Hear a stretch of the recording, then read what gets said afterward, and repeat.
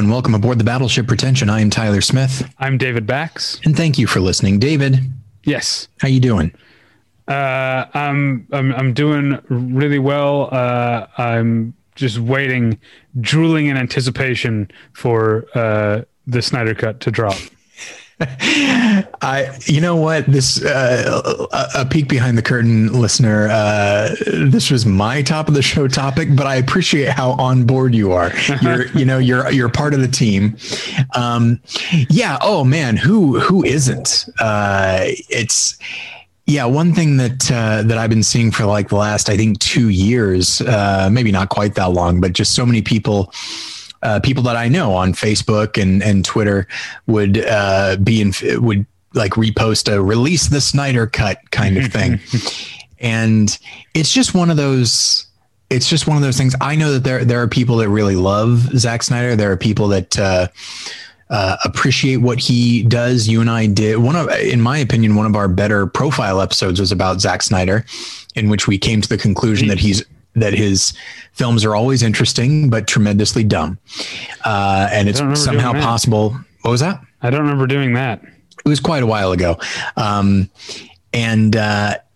So when I heard that the Snyder Cut was actually happening, my first thought was like, okay, I'm curious to know if this would have happened, if this was going to happen no matter what, or if this is a function of the pandemic and like HBO Max needing more content, a word we'll get to later. But either way, I mean, I'm always happy when a director is able to do what they want to do and make the film that they want to make. That said, it's still a Zack Snyder movie. I'm absolutely going to watch it. Like I saw the theatrical Justice League, which obviously Zack Snyder wasn't able to finish because of a tragedy in his life, and I feel terrible about that, obviously. But I'm very curious to see, like, all right, let's see how different this would be if he had total control and all of that. But yeah, I'm not holding out a lot of hope. Like this is, but at coming, I believe it's up to 4 hours. Like this is going to be his opus, and he clearly feels, or, maybe he doesn't, by all accounts, he's a very nice guy with not a great deal of ego.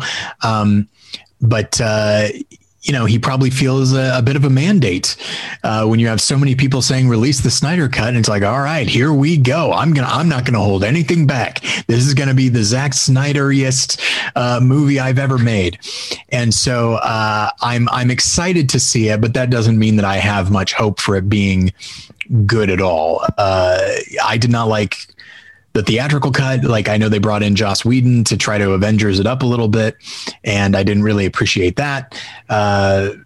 In fact, I thought the movie was on top of everything else, I thought it was visually ugly. Like it looked vomitous to me, the look of that movie. But yeah, so the Snyder Cut is coming out soon. I think like mid-March, and I will be first in line. That doesn't really apply, but I'm eager to see it because, I mean, I guess so that I can say I told you so to all the people saying release the Snyder Cut. It's like, yeah, really think about what you're saying when you say that. You're still talking about a Snyder movie. I'm not going to say that, of course. To be honest, the chances that I watch this thing are very low, but sure, I want it to be good. Because I think I like the idea of a director who has a style, a stylistic point of view being given free reign and just like indulging himself. I like that idea. This has also gotten caught up. I know you're being a new father, I don't know if you're following the news as much, but this has also gotten caught up in the recent reckoning with Joss Whedon and his apparently even longer. We had heard some allegations from Ray Fisher of unprofessional behavior on the Justice League set, and now we've got people coming out of the woodwork to say like this is not a new thing with Joss Whedon, that he was baby tyrant on the Buffy and Angel sets, and treated people terribly. And so now it's interesting because it's changed. The Snyder Cut used to be like, oh, if this movie is good, this movie coming out, the fact that this movie is being this whatever you want to call it, this project is being made at all, plus the fact that it's good, will only embolden the worst parts of fanboy culture. That's true. Yes. But now there's another competing aspect where it's like, now we kind of hope it's good to sort of add to the comeuppance to Joss Whedon and say that his behavior on the set didn't even, not only was it not warranted to begin with, it didn't even result in a good movie, which I guess it didn't. It surely didn't. And I guess the other thing, I was thinking about this recently because, as you know, I somewhat recently rewatched The Magnificent Ambersons for the first time in like 20 years. And even though it is wonderful, even the compromised version, there is something frustrating, and I know there's a multi-decade gap in between, but there's something frustrating about we'll never get the full cut of The Magnificent Ambersons, but don't you worry, the 4-hour Zack Snyder cut of Justice League is right around the corner. But you know what? I guess we got the other side of the win, so I'll take what I can get. Before we go any further, I want to tell you about tweakedaudio.com. Tweakedaudio.com is where you go for professional quality earbuds in a variety of stylish styles and colorful colors. They look great. They sound great. Tyler and I use them each and every day of our lives. Today I was listening. I haven't done this in a while, but a lot of people have died lately, so I'm going to highlight someone. I'm just going to pick one and highlight someone who is passed away. Miles Cooper Seaton from the band Akron Family passed away at a very young age. He was only in his early 40s. Akron Family, I don't know if you've listened to them, Tyler, but I feel like they're up your alley. And I say that partially because they were signed to Michael Guerra's label and have played with Angels of Light. Oh, okay. A lot of, in fact, the musicians from Akron Family are the band on an Angels of Light album. They also released a collaborative album together. Those two. I know you're an Angels of Light fan, and those two bands, Akron Family and Angels of Light, are kind of all mixed up together. So tragic to lose Miles Seaton so young. But listen to Akron Family and listen to his solo stuff. It'll sound great if you've got tweakedaudio.com earbuds. It'll sound great anyway, but it'll sound especially good on your tweakedaudio.com earbuds that are available at a low price at tweakedaudio.com. But if you use the offer code PRETENSION at checkout, you get 1/3 off that low price and no shipping charges. So please go to tweakedaudio.com and use the offer code PRETENSION. Achieving a gorgeous grin from home isn't a total mystery with Byte Clear aligners. Just don't be surprised if all of your sleuthing friends start asking, "What's your secret?" Begin by ordering your at-home impression kit today for only $14.95. Byte Clear aligners are doctor-directed and delivered to your door. Treatment costs thousands less than braces. Plus, they offer flexible financing, accept eligible insurance, and you can pay with your HSA FSA.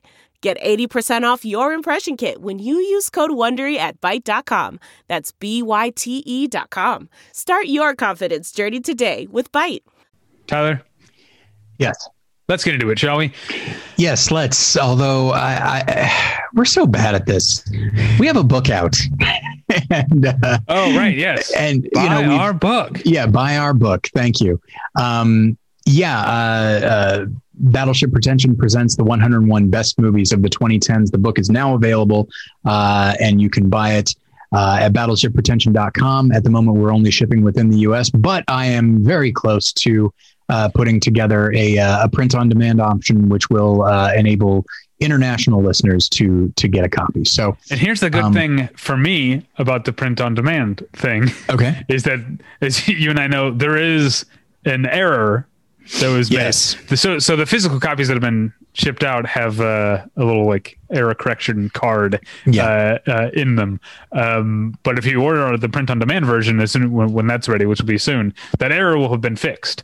That's right. So that benefits me. It infuriates me. Like I have lost a little bit of sleep knowing that error is there. It bothered me. I'm now I've just accepted it, but it's like and people who have the physical copy will know what the error is. It's so stupid because it's, on the one hand, it's a glaring error. Yeah. On the other hand, you fully understand how we missed it. It wasn't the thing that we were looking at. Yes, there were multiple. It went through multiple sections of editing, and we all missed it. Multiple people, yeah. Yes, yeah. This is just anyway. But listeners have people are now receiving their copies. We've gotten a couple people, both through Twitter and on Instagram, and people have emailed me saying, "Hey, I've read the book already," and it's like, this is not a short book, so good for you. But they've been very complimentary, and I really appreciate that. But yeah, so it is available for $14.99 plus shipping at battleshippretension.com. It is a way to support the website, support us, and also get a book that, if I'm being honest, I'm very proud to be a part of. And yeah, I'm proud to be a part of it. And I'm just proud of how cool it looks. It's a cool looking book. Our designer did a great job. Yes, he did. We get a lot of compliments on the design, both outside and inside. And there were a couple of little pieces of flair on the inside that he and I came up with together, but then I got cold feet and I was just like, I don't know, man. I don't know if people are going to go for this. And he goes, just go with it. It's fine. And he was right. People really liked it. And I appreciate that. Okay. So we got that out of the way. Now let's get into it. Yes. The last time, the great Martin Scorsese caused a flap by questioning whether or not Marvel movies were cinema. So I should say MCU because there are people who care about that distinction. I'm not among them. But what's the distinction? Well, the distinction is that like Deadpool is a Marvel movie. Sure, it's not an MCU movie. You know. Yes. Or like okay, the X-Men movies are Marvel movies, but they're not MCU movies. But when Martin Scorsese suggested that the MCU movies were not cinema, we did a whole episode on what is cinema. So now Martin Scorsese has again gotten people all up in a tizzy, I guess. Sure. In an article he wrote about Federico Fellini. It's not about this, but he sort of opened it with and closed it. Okay, you've read it more recently than I have. Oh, okay. Opened it and I guess closed it with a broadside against the term content as it is currently used in the entertainment industry, the entertainment journalism industry, and even the world of entertainment consumers. The idea that that movies, TV shows, any sort of moving image is all just content on a level playing field is the term that he uses, is troubling to him. And we wanted to talk about what that means, whether or not it's troubling to us. I will say my first thought about less about this article and more about the many responses I've seen to it is that I think because this is actually takes up a relatively small portion of the article, which again is mostly about Fellini, it has allowed people to project their own hangups onto this and treat the argument as if Martin Scorsese said things that I don't think he said. But then again, maybe I'm projecting my own hangups. I'm not a part of Film Twitter, so I have not seen the responses. Right.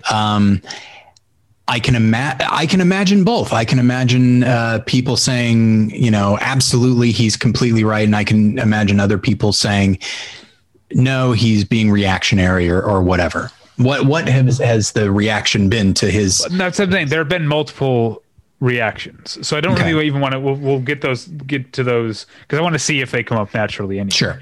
I will say my reaction was a general sense of agreement, even though I tend to be very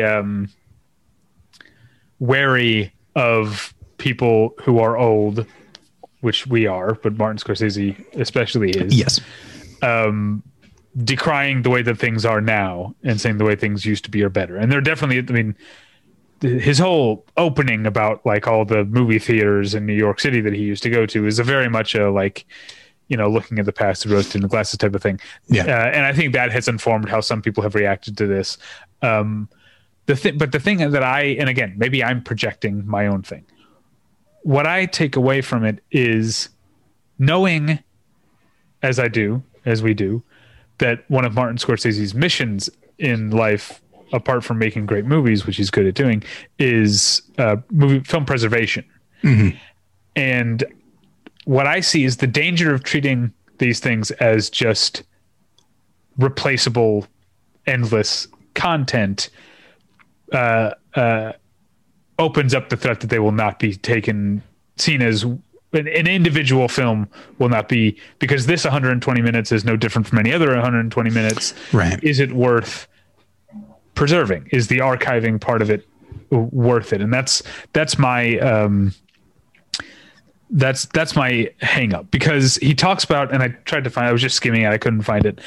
But he talks about the idea of the people who are in charge of movies getting made don't know about movies and actually don't think that they ought to, don't think that that's part of their job description. And that's something, I know I don't say what I do, but I will say I love my job. I work in the movie industry and I love my job. And a big part of why I love my job is because I am lucky enough to work in the movie industry in a department full of people who care about movies. Mm-hmm. And if this had been my first job out of college, my first job moving to Los Angeles, maybe I wouldn't have appreciated that so much. But having kicked around for a while and realized how many people who are involved in the movie industry don't know or give a shit about movies is so depressing. Yeah. And so when I hear Martin Scorsese talk about these kind of executives, I'm like, I know exactly what he's talking about. And it does scare me that higher ups, people who are making movies, not only, like I'm going to repeat myself, but not only do they not know movies, they don't really pretend to, because they don't think that caring about film history and film quality is part of their job description. And it really isn't part of their job description. Clearly they can do fine without knowing those things. I remember many episodes ago, we had Paul Rust on the show, and he talked about getting cast in Inglourious Bastards, and there really wasn't a part for him. All the bastards had been cast, but he was in the audition with Quentin Tarantino, and they wound up just talking about old movies, and Tarantino essentially created, not that it's much of a part, but he created like another bastard character, and so that Paul Rust could be there, so that he had someone to talk movies with. And it's like, that's so, okay, well, clearly there are some people, directors especially, who value film, but yeah, on the executive level, I mean, I wouldn't be surprised. This is completely speculation on my part. I wouldn't be surprised if some people on the studio side might see it as a liability. Like, the more wrapped up you are in film history, the less likely you are to embrace what might be around the next corner. You might cling to this older idea of what movie is, what cinema is, and that sort of thing. So yeah, I could actually see it being something that is actively discouraged, lest you not have your finger on the pulse of what people want.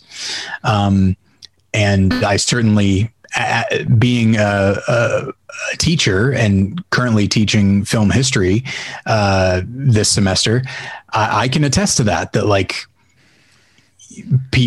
students, for the most part, like, these movies aren't relevant to their lives. I try to make them relevant by referencing, hey, you see this thing from the 1920s, it really influenced this thing that we are still doing today.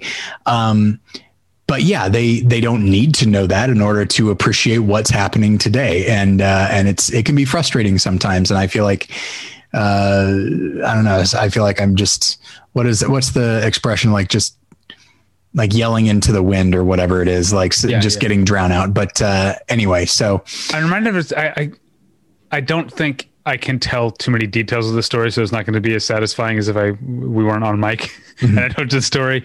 But back in 2006, I was a PA, an office PA on a movie, and one of my fellow PAs had as his sort of like desktop, God damn it, desktop background on his. There we go. He had the poster from, I'm not going to say what it is, but a famous 50s horror movie that we've heard of. Okay. That most people who know movies have heard of. And one day the producer was walking by our office and stopped and was like, "What is that?" And my coworker like told him, and he was like, "Huh." And it turns out this producer was in the midst of developing a movie with the same name as this movie that you and I and most people who know movies know of. And it had never, if my coworker had not put this thing on his desktop, never would have known, or maybe would have known way later in the process that, oh, there's already a famous movie called this. And you know what? Maybe it's not that famous, film nerds know it, but apparently this producer didn't.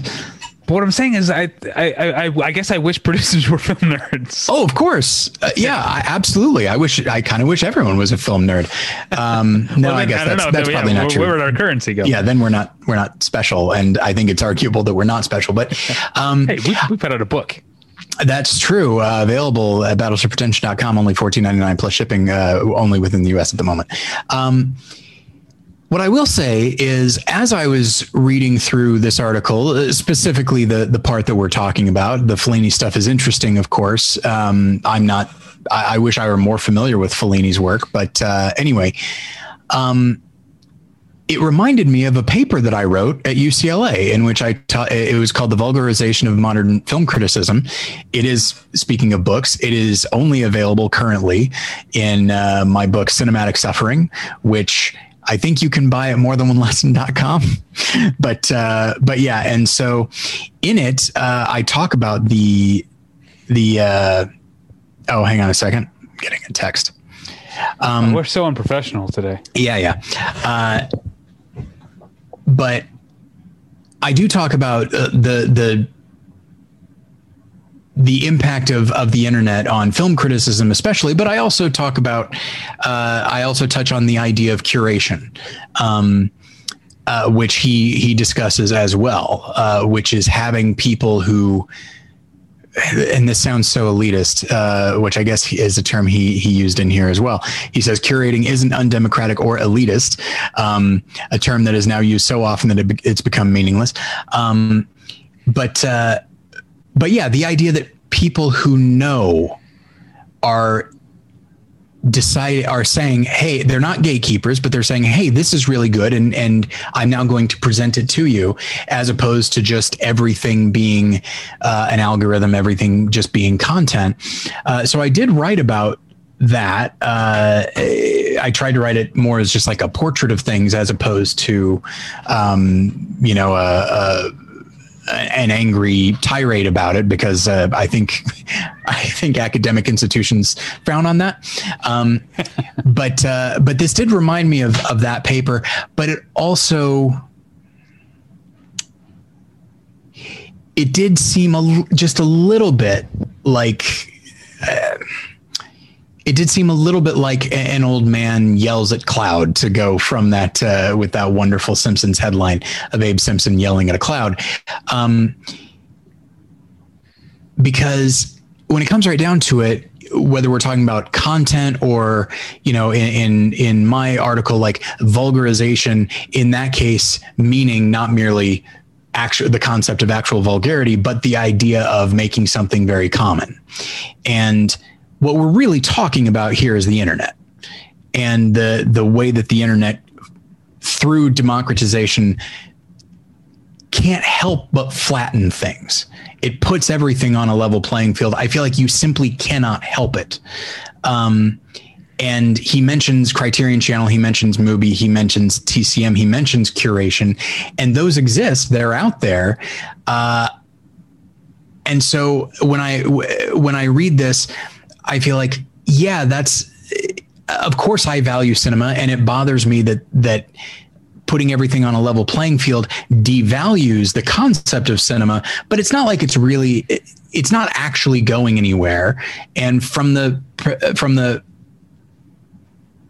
idea of preservation, I guess that is a genuine concern, where how does anyone decide what to preserve if, as he mentions, a Super Bowl commercial and a David Lean movie are on an even playing field? So that I get.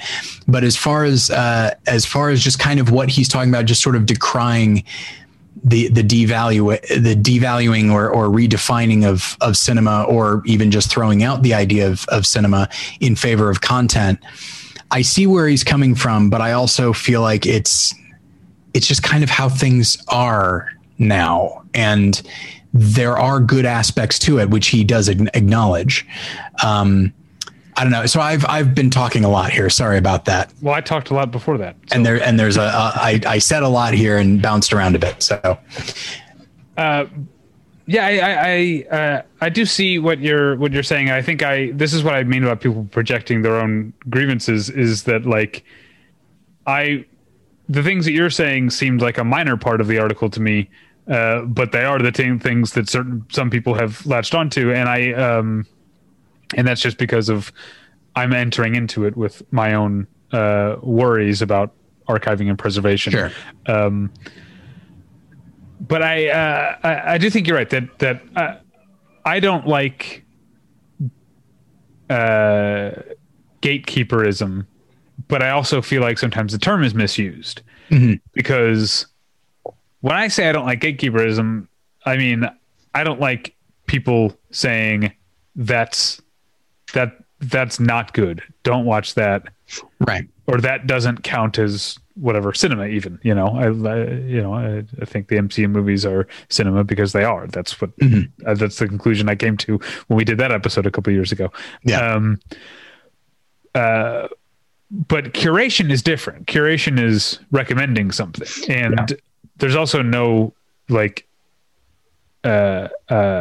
contract. You don't have to, just because you go to a video store, let's say, and the person behind the counter, you or me, recommends a movie. There's no contract that you then have to rent that movie. Right. Right. But I still think it goes further back for me in terms of there's still a different kind of gatekeeperism happening, and that has always been happening in the movies, with people deciding what does and doesn't get made. Sure. And when the people who make those decisions don't even see the thing they're greenlighting or red lighting, whatever movie not greenlighted, as worthy for the same reasons that its intended audience does and that its makers do. I worry about the gaps, the gulfs. I worry about, as I always do. Like I said, this isn't anything new, but I worry about all the unmade films. And I think for me, I mean, don't get me wrong, I don't like the idea of reducing things solely to content. I see what he's talking about, but I do try to think in terms of if you are just a mindless Netflix executive, okay, and you only give a shit about content and just having as much stuff available on your platform as possible, it could be argued that you actually don't care. You're not thinking about box office anymore. You're not thinking about, like, you might wind up greenlighting. Yeah, you're probably going to greenlight a lot of shit, but you might also greenlight something that otherwise might not be made because, and you might not even know you're taking a risk. Because if content is content, no matter what, then there's really no reason to not greenlight something because it's too weird. And similarly, having just rewatched The Irishman, and obviously, again, Scorsese references the fact that he has worked within a streaming context. I mean, it's Martin Scorsese. He can basically do whatever it is he wants. But if he made The Irishman for a studio and it was going to be a traditional release. I do wonder, not if the studio would have said, hey, Marty, we can't have this be almost 4 hours. I think that he might not even think in terms of making it as long as it is. I think he knows, he has an idea of what a movie is, and he's made longer movies, obviously, not longer than The Irishman, but he has made long movies. He's not opposed to that. But when you get to like 3 hours and 45 minutes, that's very long. And I think he might, for lack of a better term, sort of self-censor and decide, well, this isn't necessary, that isn't necessary, because it's being released in a traditional format. But Netflix, I think, allowed him both as far as how he's thinking. And again, this is speculation on my part. I have no idea. Maybe he would have made it 4 hours no matter what.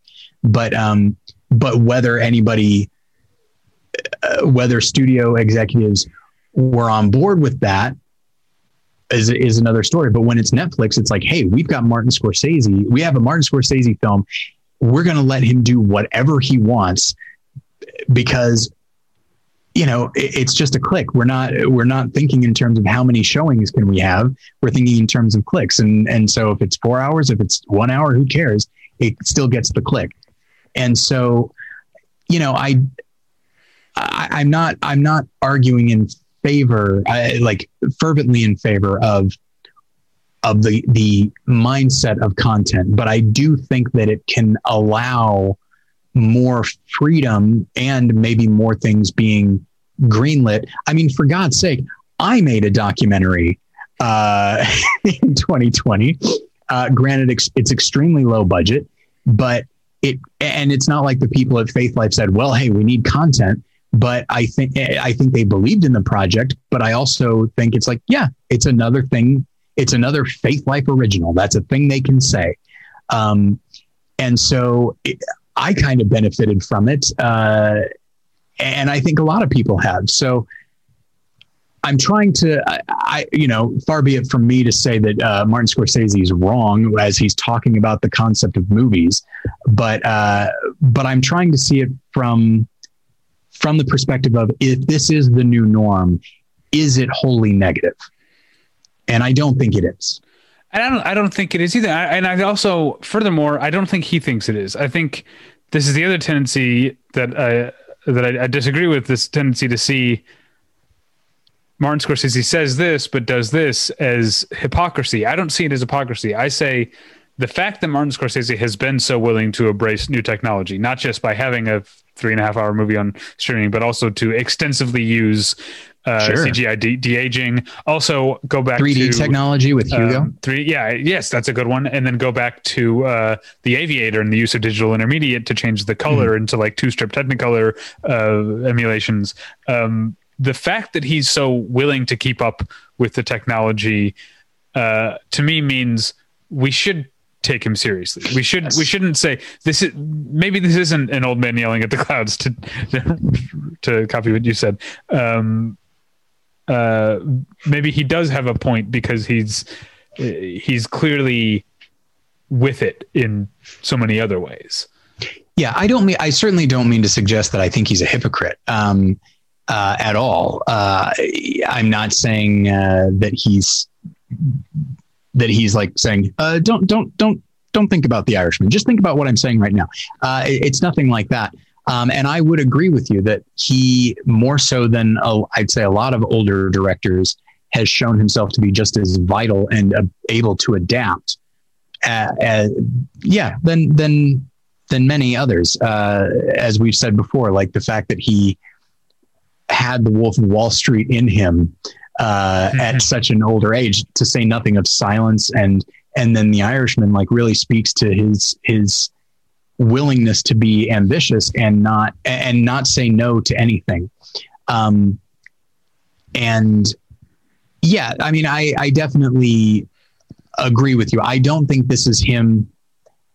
I think it's him saying, like, okay, hey, I'm working within the system. A lot of people are working within the system. There's a lot of good that can come from the system, but maybe let's just occasionally take a step back and not embrace it completely. let's not just give ourselves over to the idea of content. And I would definitely agree with that. But yeah, I'm trying to be optimistic, which is rare for me. At whom do you think Scorsese's criticisms are aimed? I don't mean like, we know what he's criticizing, but whom do you think is his intended audience? Who do you think is his intended audience? Do you think because I think our differences in opinion here come from a difference in who we think is meant to be listening to this. Whereas I see it as being like for the benefit of the industry. Yes. And I feel like you see it as being more for the benefit of the consumer. The thing that he's saying. Well, certainly I don't think the consumer is using the word content. I think that's completely industry. I don't know that that's actually not because like I referenced entertainment journalism before, and I think sure. Another thing that's happened, in the age of the internet, which is not new at this point, but like shop talk and like in terms of art are now used by the thing I always point to is that before the internet was a big deal, the little coming attractions that played before a movie, we called them previews. Yeah. After the internet, we called them trailers because we all found out that that's what the industry called them. Yeah, that's true. And so I think that there's that part of that flattening. This is getting off topic here, but part of that flattening that you talked about before is that the consumer knows the terminology, and it's also part of not that this is a new thing either, but the increasing expanse of entertainment journalistic outlets that are essentially like arms of the publicity, right? That they're just repeating what they're told. They, in exchange for access and exclusivity, they get to parrot press releases first, and so I think this way of thinking does have a way. The studio industry way of thinking does have a way of seeping through bad journalism and other outlets into the minds of the consumers. I think that's and a also, good point. I'm sorry, I keep interrupting you. That's fine. Also, we've seen the other thing we've seen a real rise in, at least in my lifetime, is people being fans of brands. You know what I mean? Sure.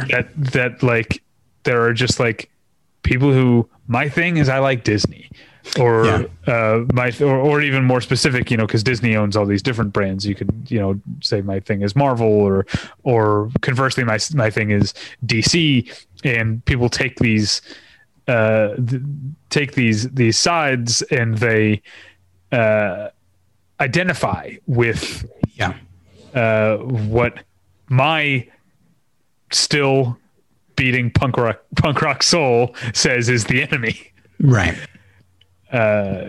So yeah, I don't think there's a divide, but I do think you and I are assuming different things about who Martin Scorsese is intending to take these words to heart.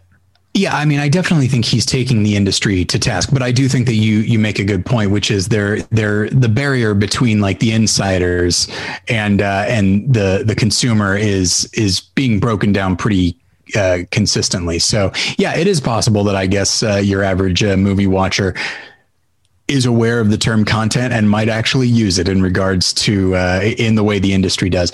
But yeah, no, I don't think this is him taking the audience to task. I think if the audience, I mean, I guess, anybody reading an article by Martin Scorsese about Federico Fellini in Harper's Bazaar, probably converted already. But yeah, so I think this is very much for the industry, but I definitely wait. You don't think they have Harper's Bazaar the waiting room at the oil change place? The one that I go to, yes, but that's why I chose only it. In Hollywood. Exactly, where everybody loves movies except the people that make them. I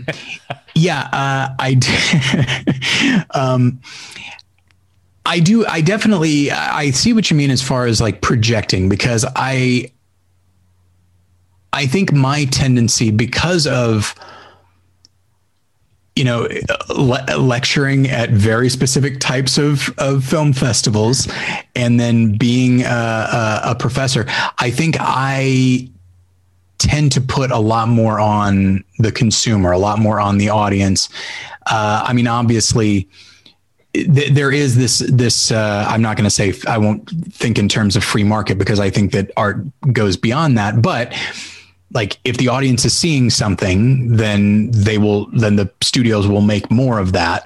But I also think that certainly in the days of streaming, when a streaming service just wants as much stuff as it can, they'll just put whatever out, even if it's unproven, just because they're able to. But yeah, I definitely think that I instinctively.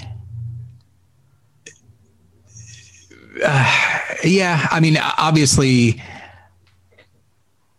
I'm willing to lay I'm an Orson Welles fan, so obviously, I will lay all manner of evil at the feet of studio executives.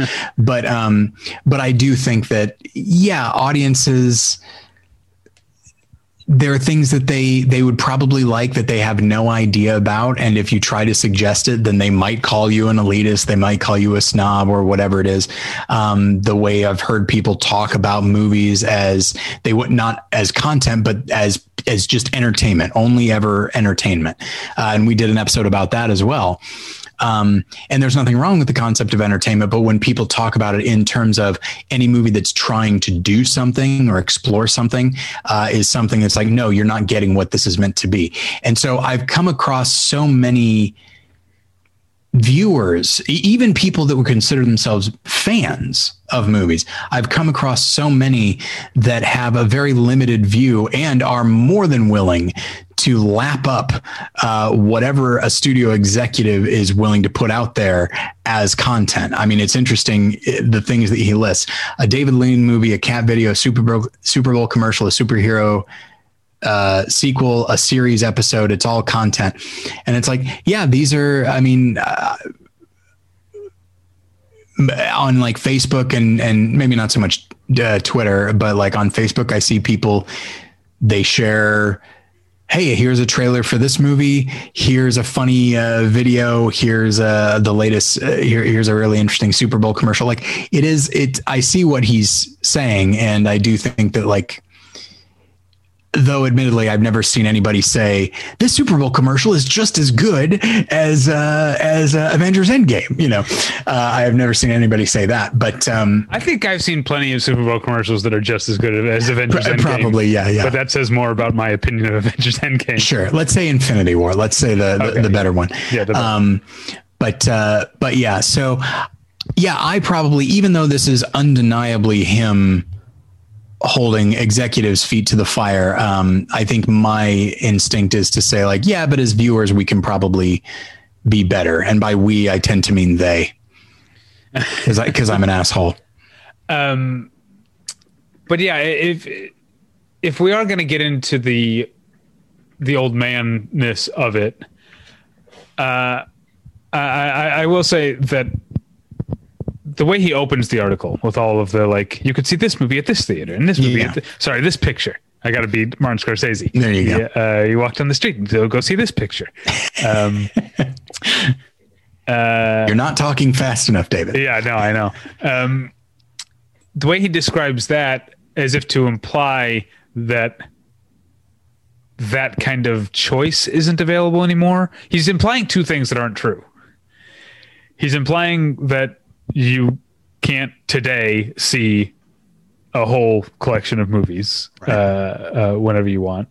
He also seems to be implying that like more people did that at the time, and I don't know that that's true. I still think most of the populace was just going for whatever was being pushed at them by the loudest voice with the biggest footprint or whatever, you know? Yeah. So here, I came on here to defend Martin Scorsese in this thing, but you've got me criticizing certain things because I do like the democratization. I do hate gatekeeperism, as I defined it earlier. And I am, one thing that to echo your point from earlier, that I made about like mumblecore and digital cinema and all of those type of things is that having more crap out in the world is worth it if it means we also get more great stuff. Sure. That we wouldn't have gotten otherwise. So the fact that anyone can make a movie with their iPhone or whatever the thing that people say is like, yeah, a lot of people are untalented and going to make bad movies with their phones, but there's going to be a handful of people who maybe wouldn't have been able to make a movie otherwise, who are potentially going to make something new and great, and maybe even, you know, change the world. But and who's to the industry or the art form at least? And who's to say that the people making the just the crap on their iPhone might not eventually make something good? They might actually kind of fall in love with just the process, and in doing so, yeah, maybe they don't delve deep into the, you know, the world of Soviet montage films or something like that, but they will come to appreciate craft, which immediately will get them thinking about what a movie is and why a movie is, or a short video or whatever, is more effective. So they are thinking about it artistically. And so, yeah, I think a lot of it comes down to, you know, perspective. And I think that in this, you see, I think Martin Scorsese has a very good perspective on most things, as you've talked about already, which is his willingness to embrace technology, whether it be, you know, exhibition technology or filmmaking technology. His willingness to do that shows, I think, a willingness to expand his definition of what a movie can be, which I think shows a great deal of perspective. But I think, like everybody else, who have spent years specializing in one specific thing, I think it's possible to lose perspective on what other people know and what other people value.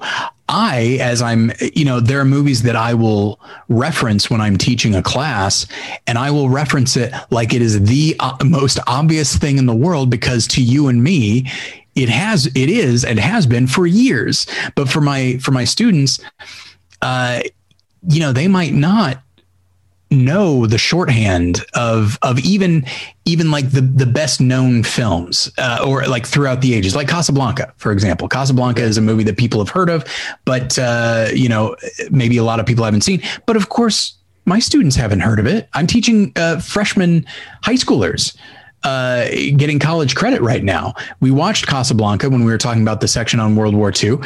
None of them had heard of it. And in my, I guess that makes sense. But I think one or two of them had, and certainly their parents said, "Oh, that's a great movie." I was gonna say, I almost said, well, I would have heard of Casablanca when I was in 9th grade, but that's because that was 30 fucking years ago. Yeah, it was. We were closer to its release. Casablanca only came out 40 years before I was born. I know that seems like a long time, but it's a lot longer now than it was then. But right, so it's like a movie that came out in 1980. Yeah, yeah, which doesn't feel old to me, at this point, even though that's 2 years before I was born. Anyway, so that means John Borman's Excalibur. That's a classic in the way that Casablanca was to a 9th grader. you get it. You've gotten exactly what I'm saying. See, as always, I go on, and then you sum it up perfectly.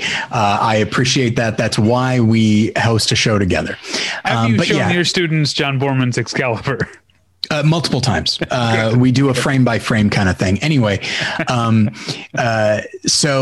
but yeah, as you're talking about, like, saying like, oh, you can go and see this movie, you can go and see that movie. It's like, yes, you can. But I noticed that he's not referencing, just the dumb beach movies that came out, or the shitty sci-fi movies or whatever. Just like, there are great movies to be seen on streaming services, and when theaters were open, there are great movies to be seen there as well, along with a lot of crap. And I think, we've talked about this before, that when you're talking about the past, well, the bad stuff the great stuff rises to the top. And so you talk about it, and after a while you forget the bad stuff. So eventually you start to just think of the past as better because you're remembering the good stuff. Whereas in the present, you're seeing everything you're aware of everything that's out there, good and bad. And so I do think that in that section that you're talking about, I think he has lost a little bit of perspective, and people saw everything back then. Yeah. Just like they do now. Right. But again, I have to remind myself, the content part of this article is only a small part. The article is really about Fellini. And so you have to remember that I have to remind myself that the whole part about all the movies that were out is really just an entree into saying that Fellini stood above them all or whatever. Sure. Like, yes. I think it's more about him saying this was a great time. There was a lot of great European cinema coming to America, but none of it was as important to us film buffs as Fellini. So he's not just saying things were better back then. I remember I think it was Roger Ebert's review of 9, which was the sort of the musical adaptation of 8.5, which I didn't see. And I heard it wasn't that great, though I was curious because that has a really good cast. But in his review, I think he didn't particularly care for it. And within it, he says, 8.5 is available. You should just go see it. Just go watch that. And I remember thinking, like, obviously a film critic, like we can reference whatever we want and we can say whatever we think is good, and that's fine. But I also feel like, if there's somebody that's interested in this star-studded musical, that's relatively mainstream, and you say, oh, just go watch 8.5. You say that like it's the most casual thing in the world. Most people, by the way, the first time I saw 8.5, I didn't care for it. And so I do think that goes kind of this is a different thing. I think it's about the lack of, not so much a lack of perspective. I mean, maybe it is Roger Ebert saying like, hey, a good movie is a good movie, and and you should go see it and try to appreciate it. But I also think that, like, you and I have talked about recommending movies, and when we're talking to sort of a general audience or a more mainstream audience or a friend or whatever, we don't throw them into the deep end. And I feel like 8.5 for the average person is the deep end. It goes much deeper, but that's pretty deep for most people. I was just thinking about that because of the Fellini thing. I guess that, we're getting far afield and we should probably just start wrapping up. But, sure.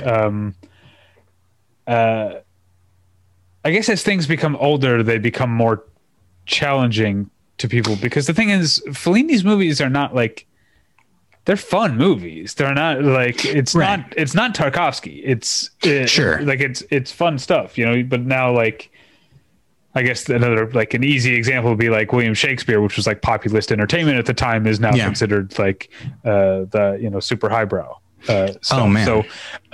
So sometimes I think I forget that, because maybe I'm like Roger Ebert here, because I watch a lot of old stuff, and so to me, the fact that something is 50 or 60 years old, that's not a hurdle that I have to clear, and I forget that it is to other people. Yeah, I mean, so the week to week assignment for any of my classes, because we will always watch a movie in a given week, is just a 150 page personal reaction to the film. That's all I want. I'm not looking for a plot summary. I just want what you thought of it, positive or negative. And with the older movies, it is often, not always, but it is often negative. And one thing that's pretty consistent, whether we're talking about like this week, we talked about like American genres. And so we talked about like Westerns and film noir, and the assigned movie was Scarlet Street.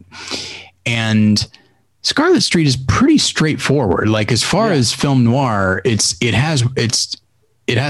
does not have the labyrinthine plot that you will see from time to time, but that along with Casablanca, and I showed It Happened One Night, and the number of students that said this was really hard to follow was fascinating to me. And I acknowledge that like they are younger, but also I just feel like, you know, a lot of mainstream movies these days have stories that are much harder, that incorporate a lot more than Casablanca. And yeah, so I do think that like, but I also wonder if the fact that these are older movies with different sensibilities, different pacing, and the fact that they've all been in black and white, which a lot of my students have mentioned, if all of that just sort of colors the way they look at the plot, maybe so you're saying your students, they refuse to watch. What about Malcolm and Marie? That's a brand new Netflix movie. Yeah, I mean, of course they all watched it, but they, you know, they said like, but that's I can't really follow this as time goes by. What? No, not as.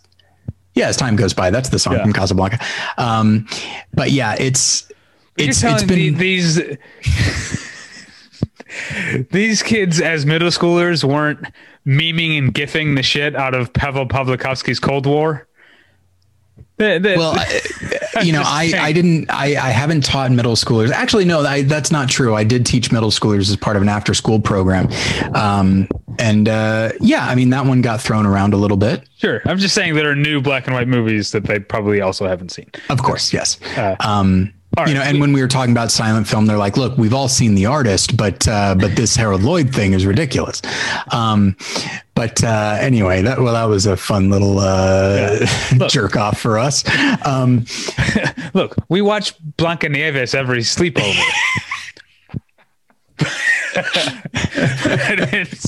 All right.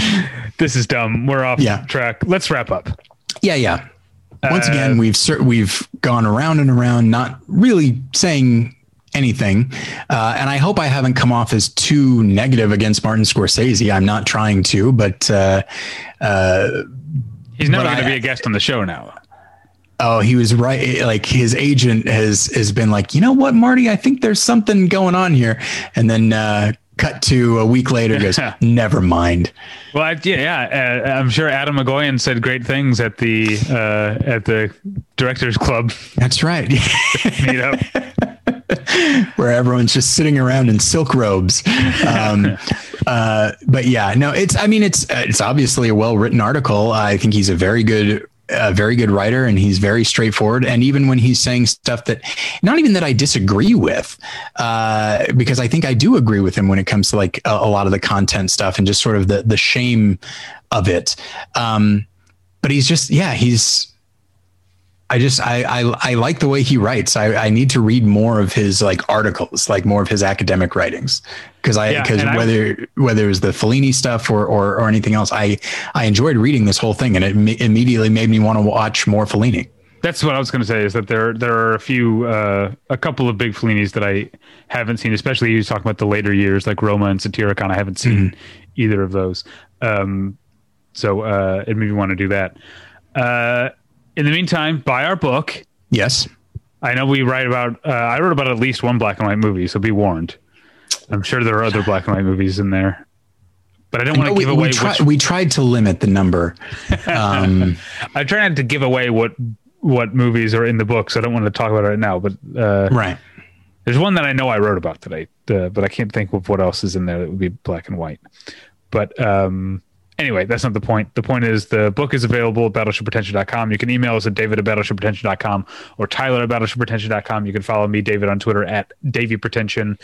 This week on the website, make sure to check out my reviews of the restoration of the 1972 documentary FTA and new movies, Keep an Eye Out and Boss Level. There are reviews of those at battleshippretension.com. You can follow Tyler on Twitter at tylerpretension. Tyler, do you have anything to plug?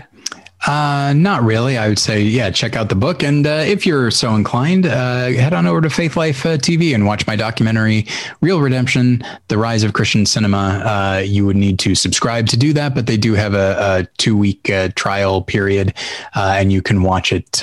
You can watch it there. All right. Other than that, thanks for listening. We'll get you next time. Bye. Bye.